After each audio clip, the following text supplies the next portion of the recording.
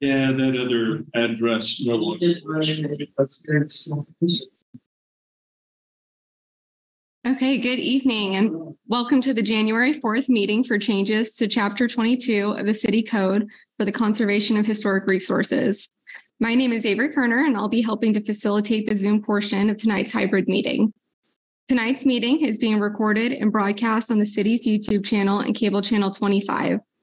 For those who are joining the meeting via Zoom, please remember to mute yourself during the meeting when you are not actively speaking to help minimize distractions.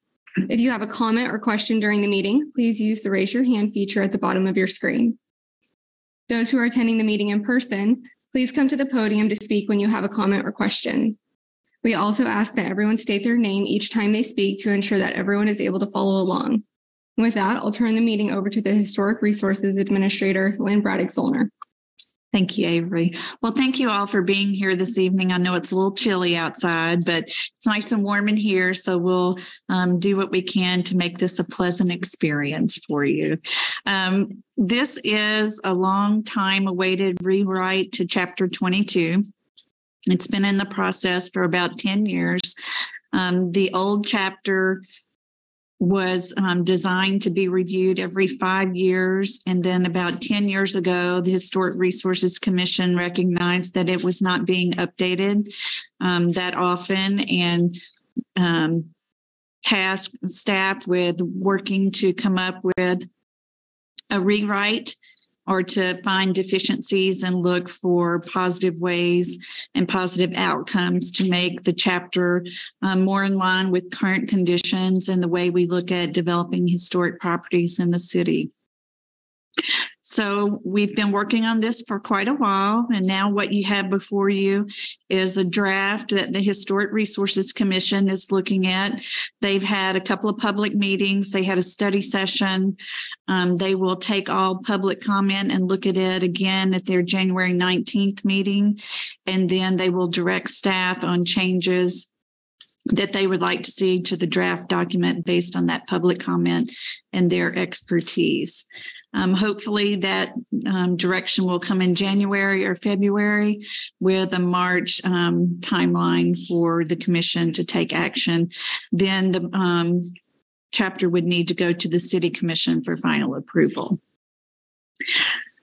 I want this to be as interactive as possible. I know the meeting room's a little bit challenging, but it is kind of a lengthy document. And so instead of waiting till the end, if you have questions or have a comment that you would like staff to hear, if you would just raise your hand or come up to the podium. If you're on Zoom, if you just raise your hand and we'll check every now and then to call on you if you have questions or if you have comments that you'd like to make. There are quite a few small changes to the chapter. I'm not going to go through all of those. For example, changing the word publicizing to promotion. We're not going to do all those. I'm just going to hit some of the highlights. One of the first things that you'll notice when reviewing this with the existing Chapter 22 is that all the definitions have been removed or moved to the end of the chapter. So they're in a new Article 14 at the end of the chapter, so it's more user-friendly. You don't have to dig through all those definitions before you actually get to the substance of the chapter. In Article 2, it really speaks to the membership of the commission. A couple of the changes to note there is it changed the makeup of the commission to have 2 architects. By practice, we've always had 2 architects on the Historic Resources Commission. That provides opportunity for multiple professionals to have input on projects. And this is just to make sure that that goes forward in the future. In the duties that are available for the Historic Resources Commission, this proposed chapter removes a recognition program that was established under the original Chapter 22. The thought being that recognition programs really shouldn't come from a public body, but should be something that is taken care of by a nonprofit organization.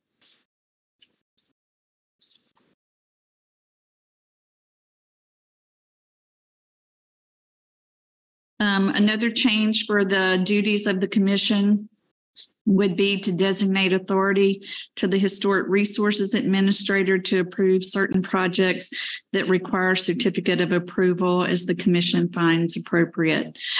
This would allow some projects to move more quickly through the system and not have to wait for that monthly Historic Resources Commission meeting. Article 3 speaks to surveys, and this article is changed a little bit to make it more in line with what the State Historic Preservation Office does and the National Park Service, how they look at surveying historic properties.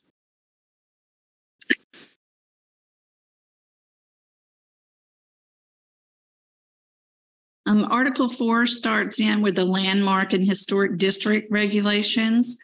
A couple of the key points to take away from this section.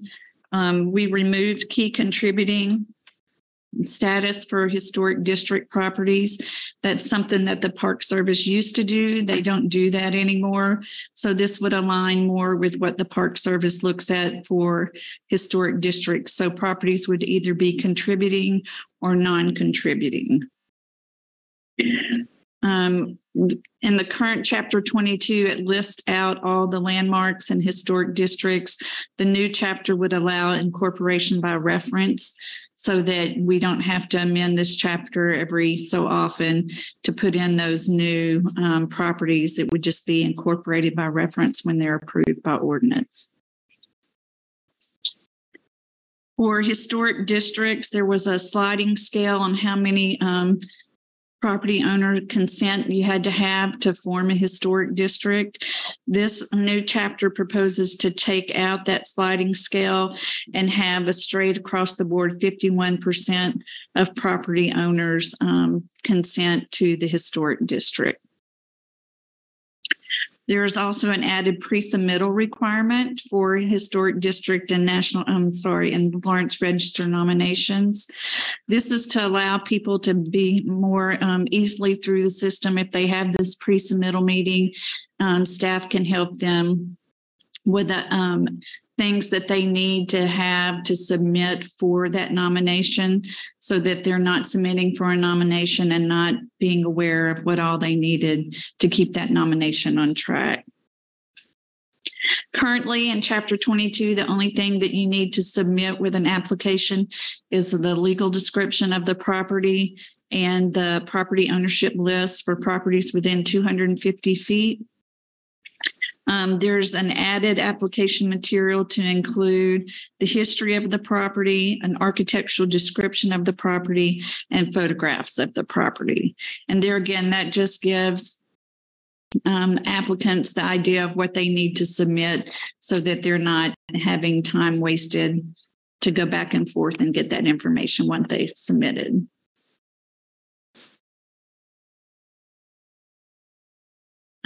The criteria for designation has been changed to be consistent with the National Register of Historic Places criteria.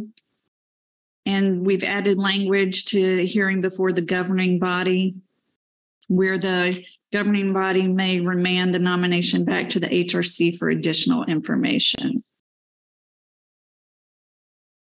The protest procedures have changed a little bit. We added a 14-day requirement for protest of the recommendation by the HRC, and that aligns with our other protest petitions for planning applications.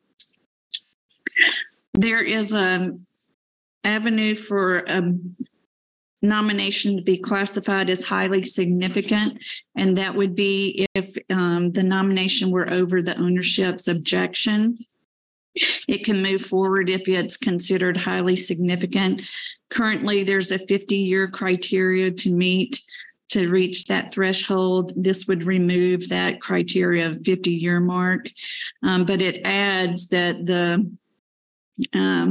HRA and two other preservationists specialists determined that the property is highly significant and that the proposed structure must meet the criteria for National Register as determined by the State Historic Preservation Office.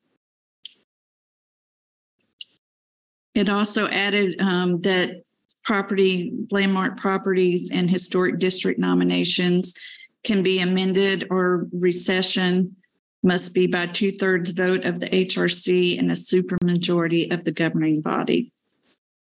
Does anybody have any questions or comments on the first 4 articles?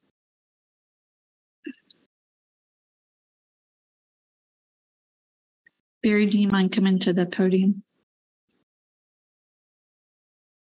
Would you like to speak more than once if we have questions? Yes. Great. Yeah, my name is Barry Shalinsky, 645 Connecticut Street. My question, I guess, is I think in Article 2, with regard to what exactly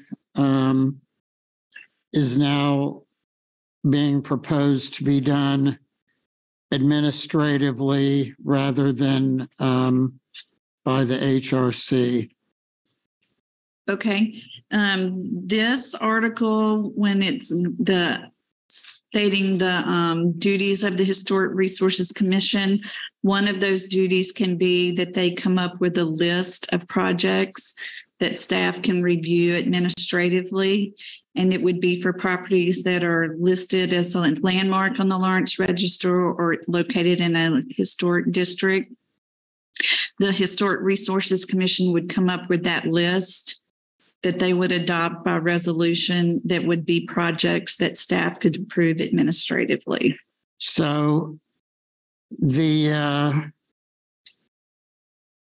article, the article itself does not provide for administrative approvals. It would authorize the HRC to come up with a list of things that could be done administratively, and that means that the HRC could decide that there's not a list that they wish to submit for that. Is that? That's correct. That's okay. Thank you.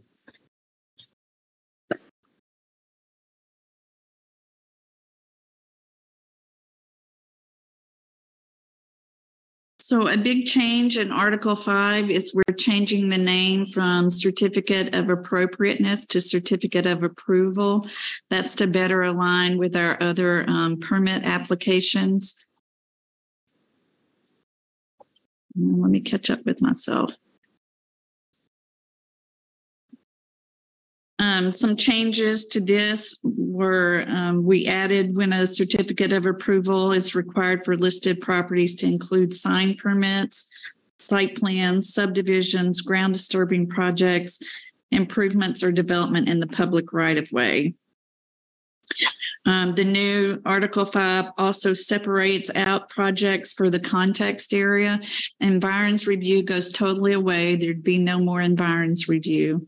In its place would be a context review for properties within 250 feet of the property listed in the Lawrence Register, and only for projects that are visible from the public right of way.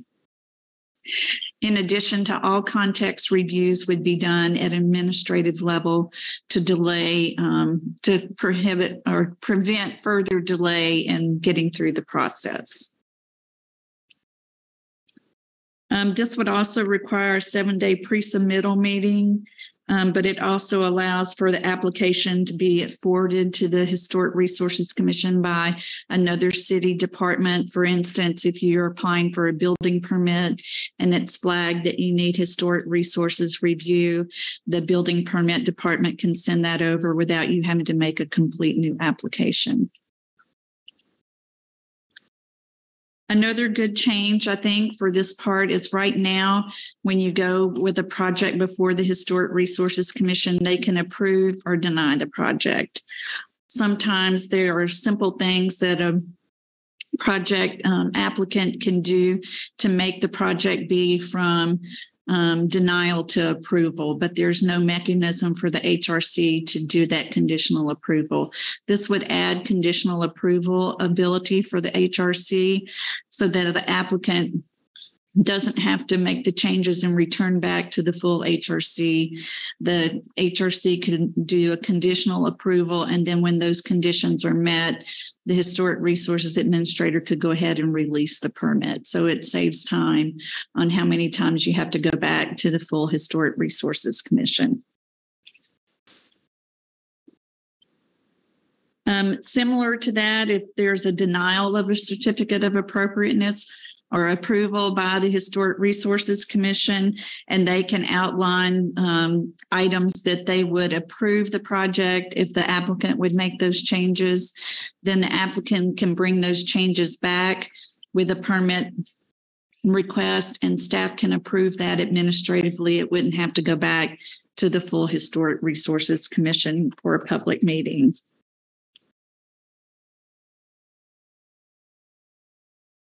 The standards for review have changed in this new proposed chapter for properties listed in the Lawrence Register of Historic Places, either as landmarks or historic districts. The standards for review would be the Secretary of the Interior standards. That's to align review more in line with the state preservation law. Those are the standards used for that state preservation law. It also adds standards for context areas that are separate from those for listed properties.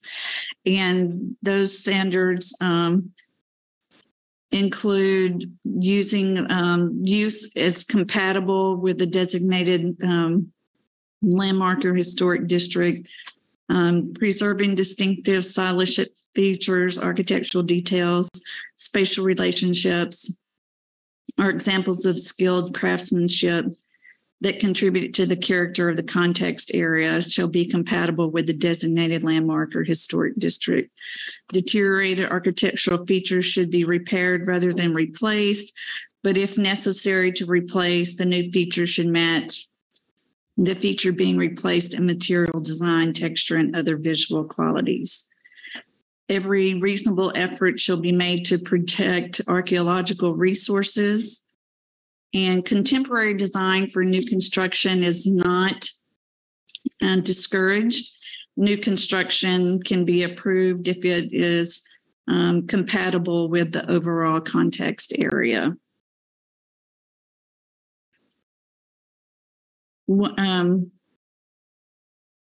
Alterations should be exterior alterations, and the alterations are separated from listed properties to the context areas.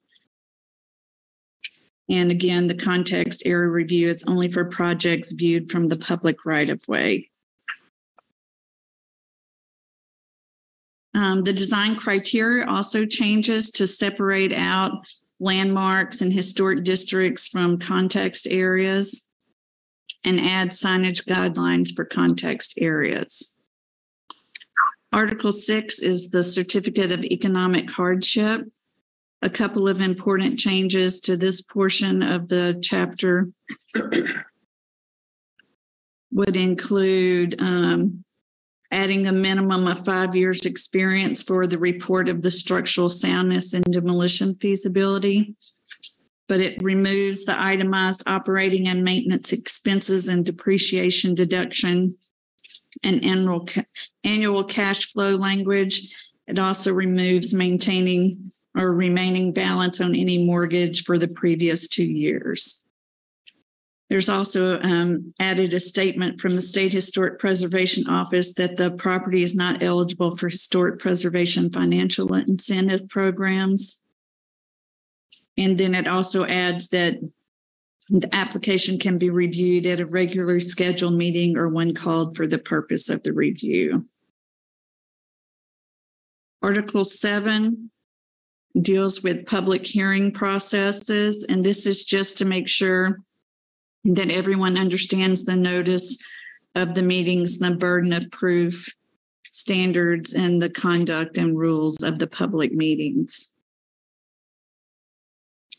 Article 8 is property owned by public agencies. We've had a really good staff cooperation between properties that are owned or maintained by our municipal services and operations and our Parks and Recreation Department. Anytime they're working on a project that involves historic assets, they always call or email and say, here's what we're doing. What do you think? Is this a problem? This would actually go ahead and codify that they would have to go through the same process as any other applicant if they're proposing changes to a property that's listed in the Lawrence Register or within that context area. And it does include the review of vacation of streets or alleys. Article 9 is the Historic Resources Administrator on staff. It changes the experience requirement from 2 to 5 years and adds language to include notice required by federal, state, or local laws and regulations. It also adds the ability for the Historic Resources Administrator to approve certain applications for certificate of approval as determined and delegated by the Historic Resources Commission.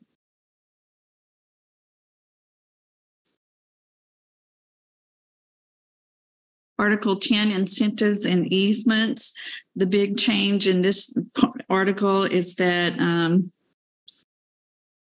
the city can acquire easements for properties listed in the National and State Register properties. Where? Yes.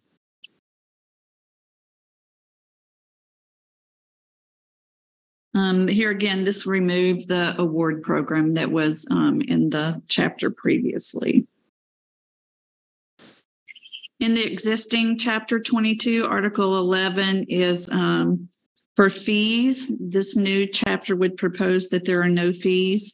Right now, the fees are $10 for a landmark nomination and $50 for a historic district nomination. There is no fee for a design review application for a certificate of approval. This would eliminate those 2 fees for landmarks and historic districts. In place of the fee section, the new Article 11 would be emergency procedures.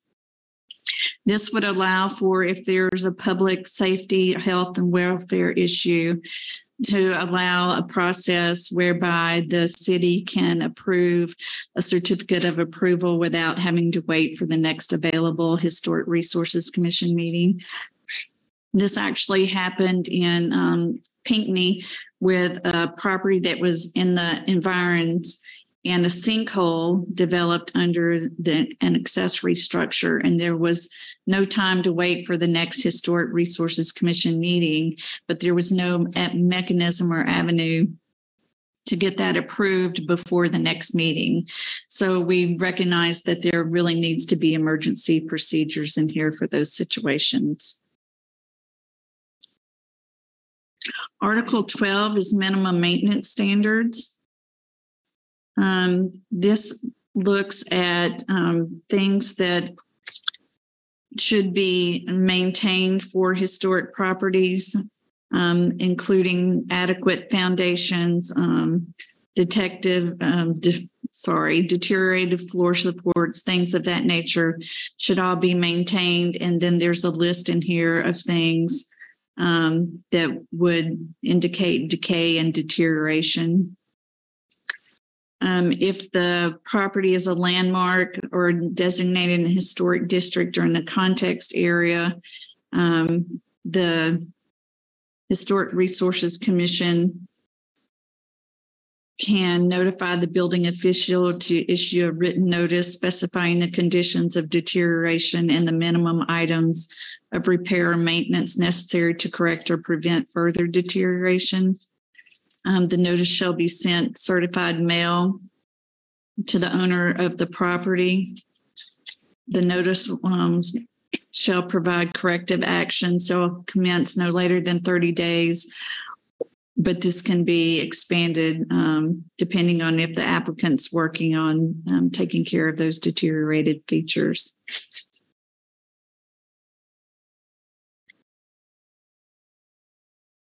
Article 13 is municipal offenses and civil actions. There's just been the change. The criminal action was in the existing Chapter 22, and that's now changed to a municipal offense.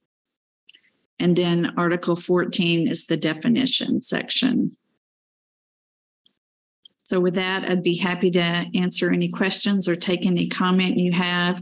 We're really looking for some feedback on, does this chapter do what it's supposed to do? Is it good for the development and redevelopment in historic areas of town?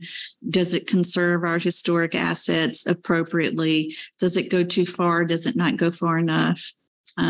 Really looking for feedback on what your thoughts are about the new proposed revisions.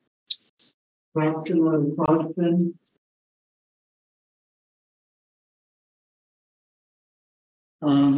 Mary Shalinsky, 645 Connecticut again. My question is,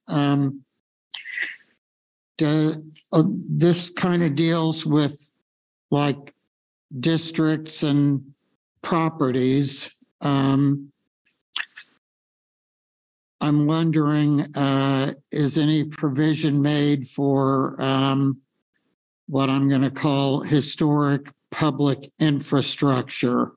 In other words, things like brick streets, brick sidewalks, stone curbs, hitching posts, other things that would be in an area that would contribute to the historic ambiance of it, but are not necessarily owned by a private individual.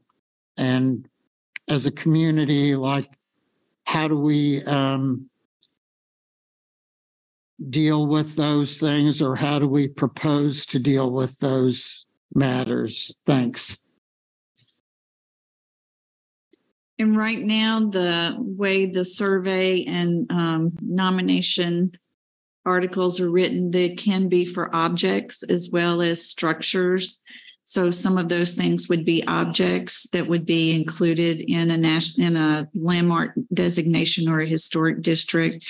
And also with the public agencies, the public right-of-way, things that are in the public right-of-way would be reviewed for their changes as well.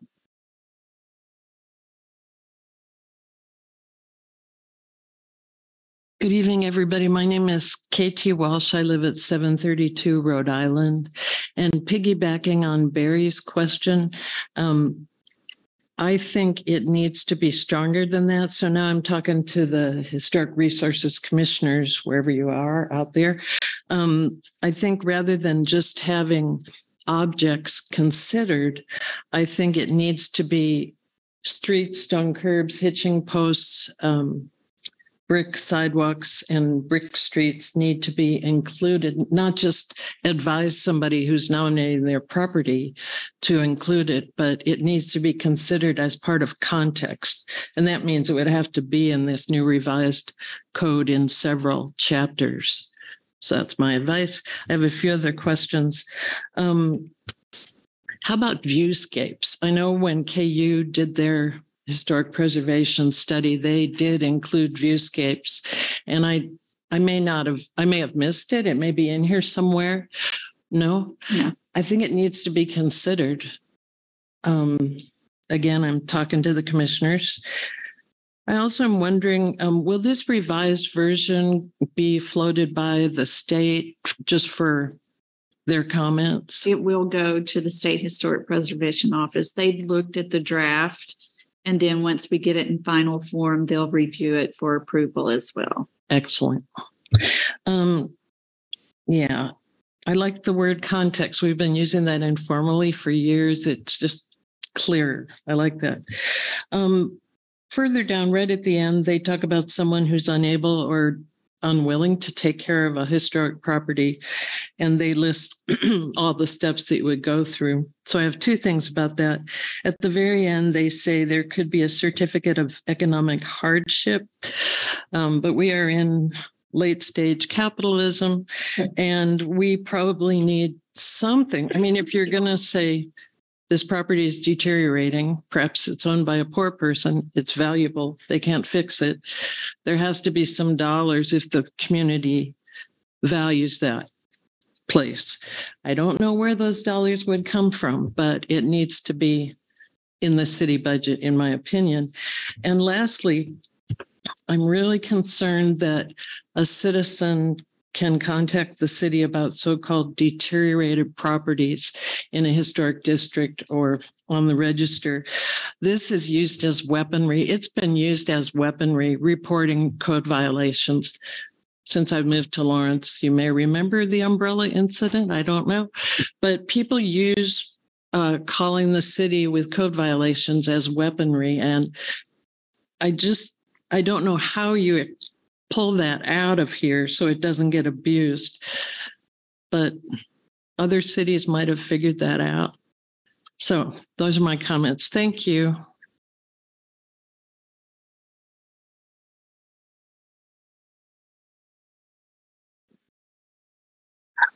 This is Avery Kerner, planning staff. It looks like Walt and or Tony Clogston have a comment. If you would like to go ahead and unmute, you can provide your comment or question. Are we unmuted? Yeah, this is Walt Clogston, 1308 New Hampshire. Just following up on the previous speaker and the, I guess, the change about the deteriorating structures within a historic district, and also, as I understand it, within 250 feet of a house in such a district. Has the staff done any kind of a survey themselves, a visual survey of how many houses they think that might fall into that category? We have not done a survey to get that information. Yeah, just from walking around, and I guess it depends how you define a such a structure, but there might be quite a few.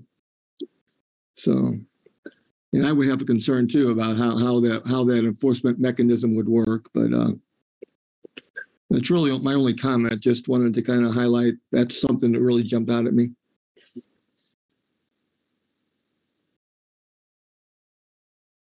That's all.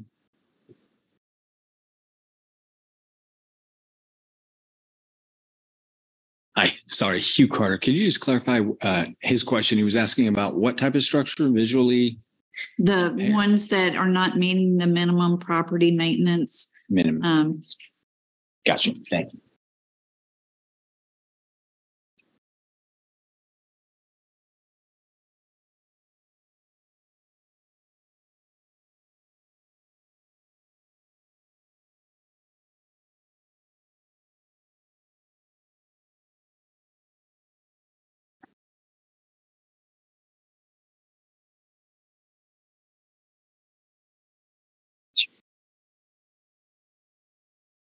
Time for another speaker. Yes.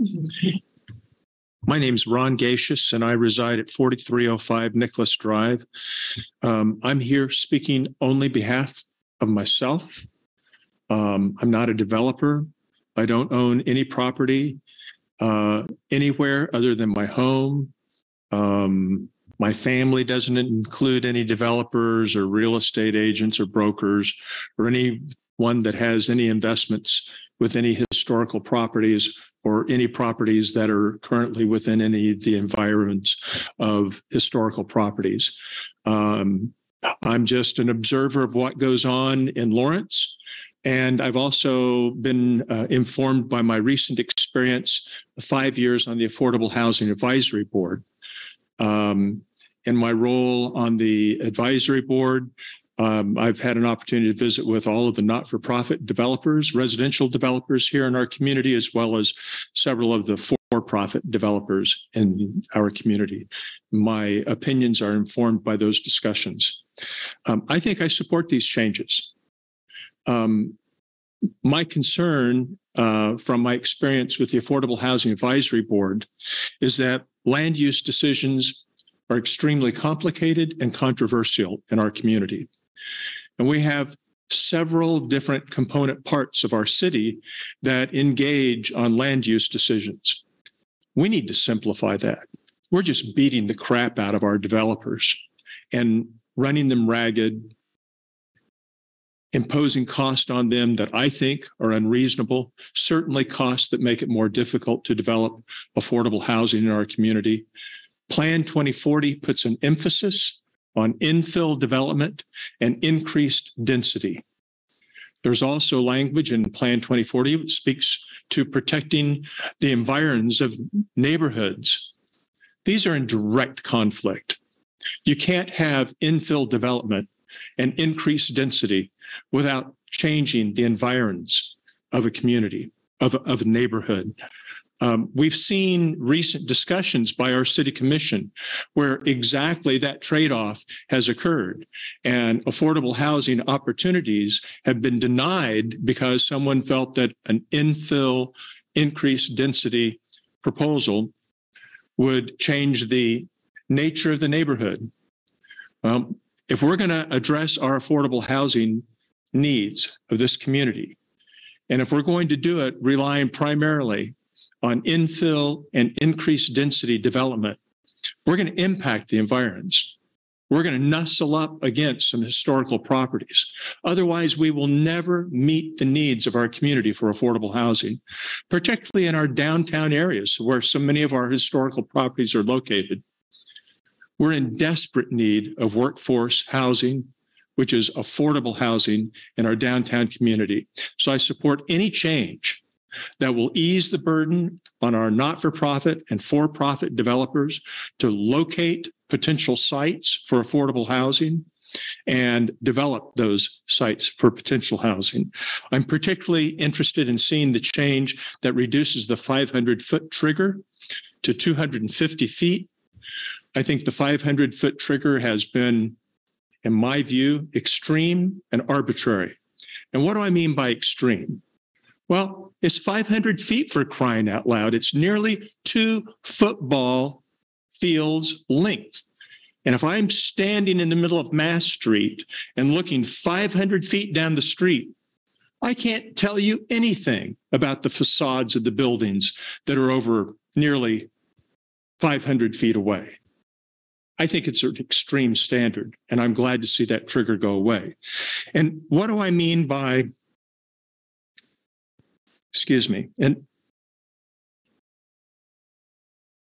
And what do I mean by arbitrary?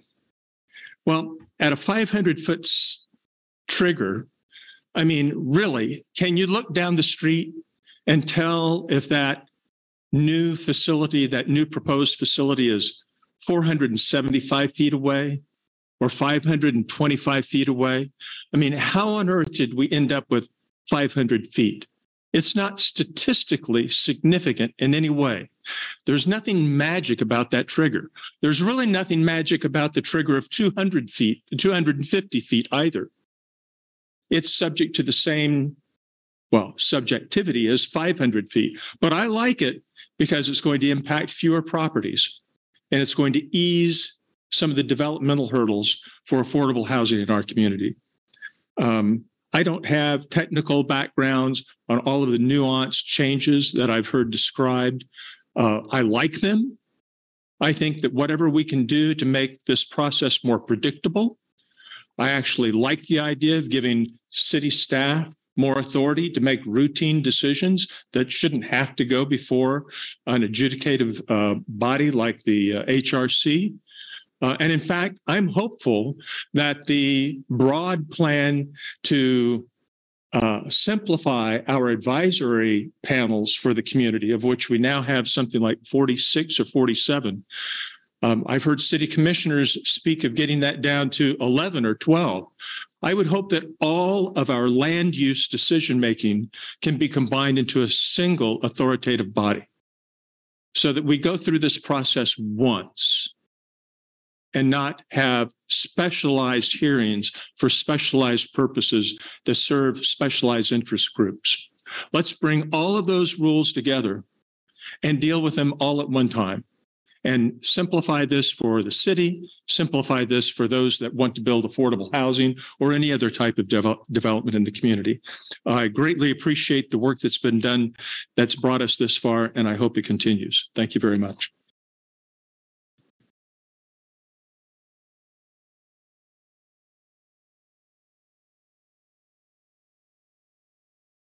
Hi, Hugh Carter. I'm at 6205 Blue Nile Drive, but really just here to monitor on behalf of the Chamber of Commerce, my day job. But I do feel compelled to comment on a couple of things. First of all, thank you. Fantastic job on this. I think it's a move certainly in the right direction. And whether it's too much or not enough, I think it's definitely not enough, but we can certainly look here now, implement this, and kind of see how this looks if there's any further work to be done. But there were a couple of things that jumped out at me that I'm especially happy to see. One is conditional approvals. You know, I served on the planning commission for a little bit before the city commission, and some folks don't love conditional approvals, at least through the planning commission, but it's certainly in this sort of case where something can get addressed. It's one of those things that just makes sense. It's not that you're letting anything go, but there's no need to come back if you can, make the condition right, and it's right. That's the protection you can give neighbors that conditionally we can get this done tonight as long as you agree to do this or that, and it just moves things forward. And oftentimes things that are improving that, the neighborhood or the property anyway. So no sense holding them up and adding costs and delays. So I really like that. The other that I think is a real positive is administrative approvals. And so I would hope and encourage that the commissioners are liberal to an extent in giving you those authorities, simply because I guess maybe a question as well, as I assume those are something that commission can always tweak, that list of what they would give administrative approval for. And that being the case, certainly, Lynn, you have a demonstrated history here that I think everyone can trust that none of that will be done in haste or taken lightly. But when it is something that, no matter how well we think out these sort of things, sometimes we're just stuck with, well, doggone it, this doesn't make sense to hold you up like this, but that's the letter of the law. So wherever we can give you that authority or that ability to just do what makes sense, sometimes, or to expedite something that doesn't need to wait for any particular reason other than maybe, at any rate, I think that all really makes sense. And again, can always scale that back in the future if you find there's a little too much. But I would encourage folks to give you that latitude where you can, because as much work has been done here, I think with administrative approval, a little authority to do, again, what you think really makes sense can also go a long way, a little further than what's even written in here as far as improving that process for applicants. So thank you very much for the work.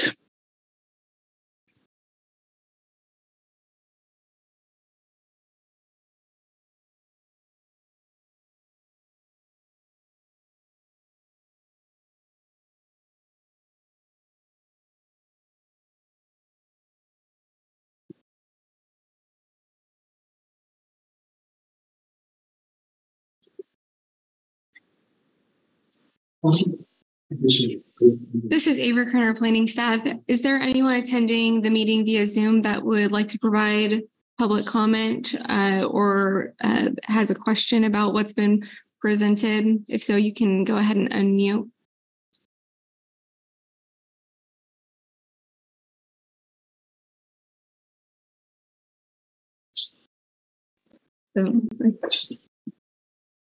Is there any other public comment from people in the room?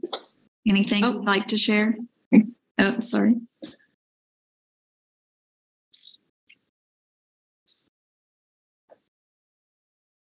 You're good. Sorry.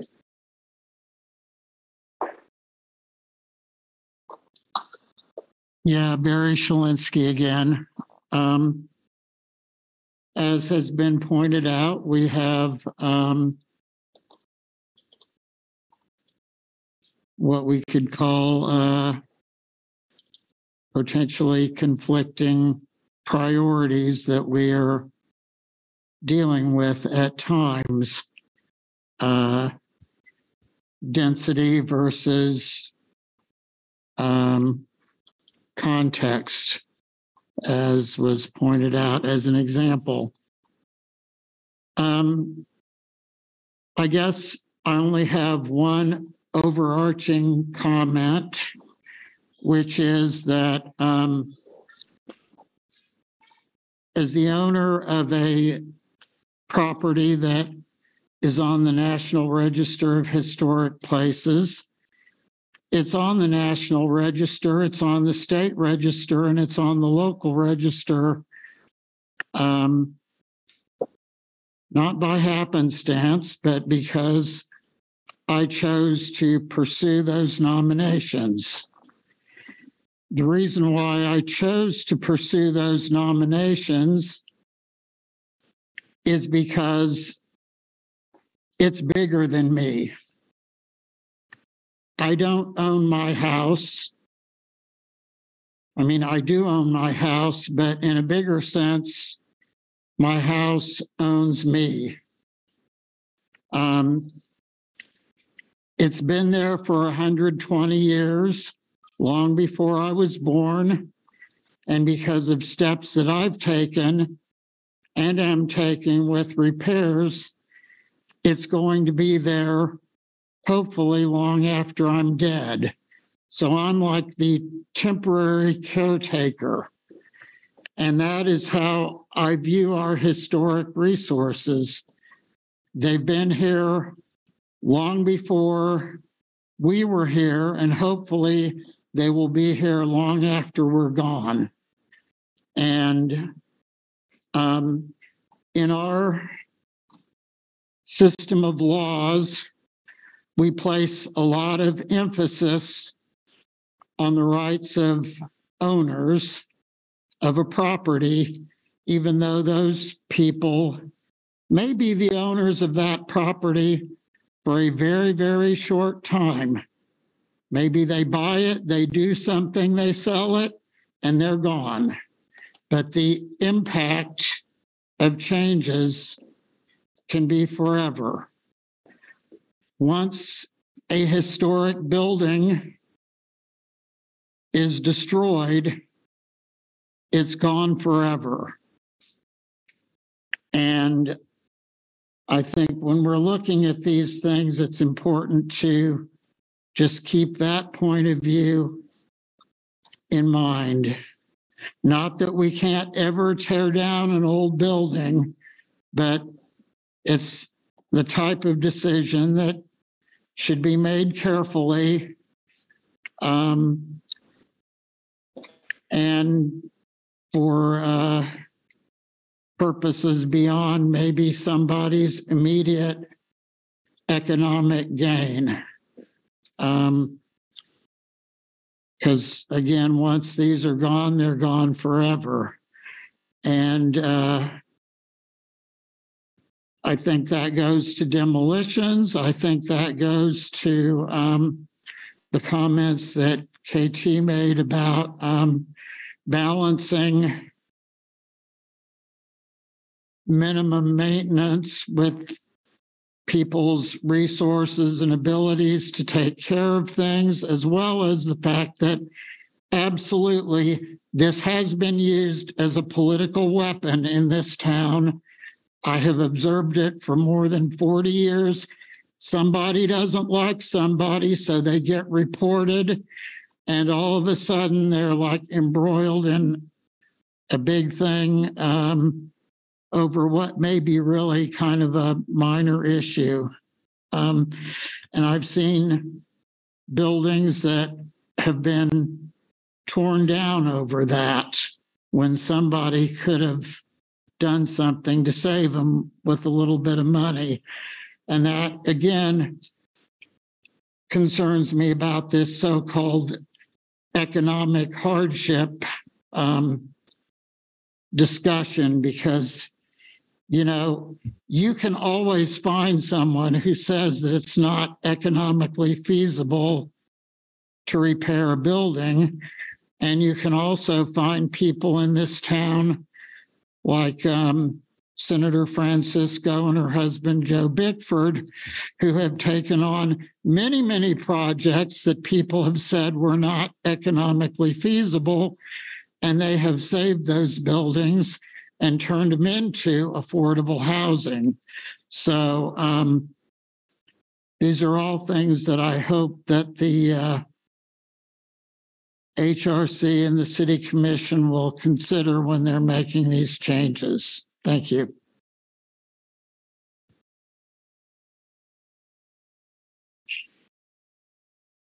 You can go ahead.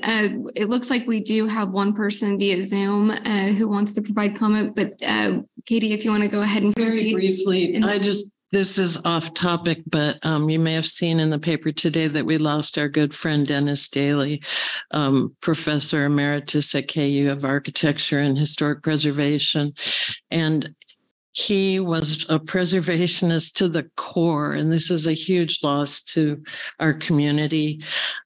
His books, his research, there'll be articles written about him, but he was a good man. Dennis Doe? No, Dennis Daly, the professor at KU, human sexuality and everything. Yeah. Anyway, thank you. This is Avery Kerner, planning staff. Scott, if you want to unmute, you can provide your comment. Thank you. I'm happy to see that these are undergoing this revision and public comment. I personally don't think that context areas are actually really needed. Environments were unique to Lawrence. Most cities don't actually subject projects near a historic property to some sort of historic compatibility review. But however, if we're going to do this as a community, I really do think that these administrative reviews are a much better process than the prior code or the prior ordinance. We already have zoning and building codes. I would prefer to see context area reviews really only when certain triggers, like a zoning change or a new commercial building, for instance, are proposed, instead of simply when a resident wants to perform a project. There's already other codes for that. I do think that those context area reviews here are still pretty vague. There's a conflict, kind of, it's already been discussed, between these allowing new architectural forms and trying to say that certain contributing aspects of a context area on a property that isn't historic needs to be preserved. So I'd like to see if there's a way to have some more definition in that area to try and resolve some of the issues that we've seen around that before. It also looks like in the new proposed code that if you are proposing something in a context area, you don't have the ability to appeal the HRC's decision to the city commission. Is that correct? No, you would always have the ability to appeal staff decision to the Historic Resources Commission and Historic Resources Commission to the City Commission.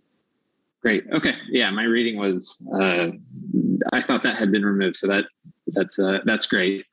And then my last comment is on proposed historic districts. Right now, the new code, and I'm not sure what the old code is, it says that there's a threshold for the approval of a nomination it's just greater than 50%. And I think that it should be a higher threshold than that. So if you're going to look at a neighborhood and it's a close vote and you're going to take over 45% of residents and turn that into a historic district, I think it needs a higher threshold. If you're going to take homeowners and put them under this new regulation, it should be somewhere, over 3/4, in my opinion. I'm not sure what other cities have, but 50% seems like a low threshold. And then I'd also suggest that you define for a district what a vote is. So there's been some high profile cases, but does each house get a vote, or does each owner of a house get a vote, for example? If there is someone who's against it. I know that there's been some examples like in the Johnson district and some other prior districts in town where homeowners didn't want to be part of a historic district. I think it'd be good to define what a vote is. That's it. Thank you.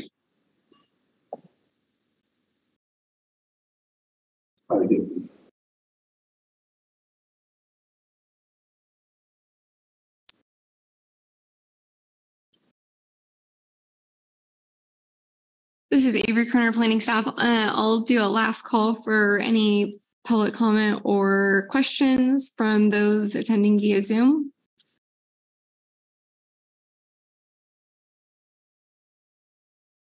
Doesn't look like we Doesn't look like we have any more questions or comments from Zoom participants. Are there any more questions or comments from people in the room?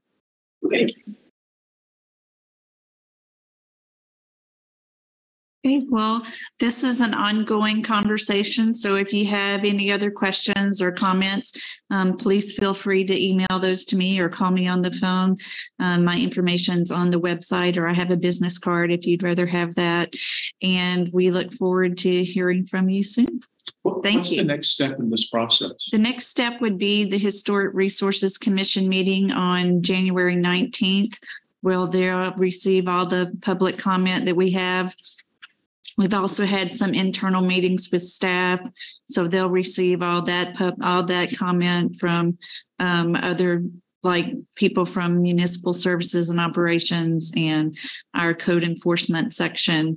And they'll receive all that comment on January 19th.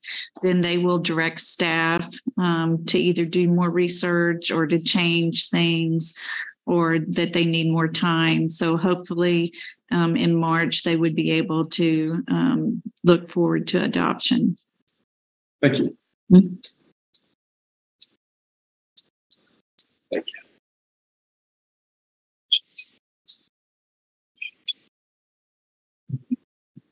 Thank you for coming. I appreciate it.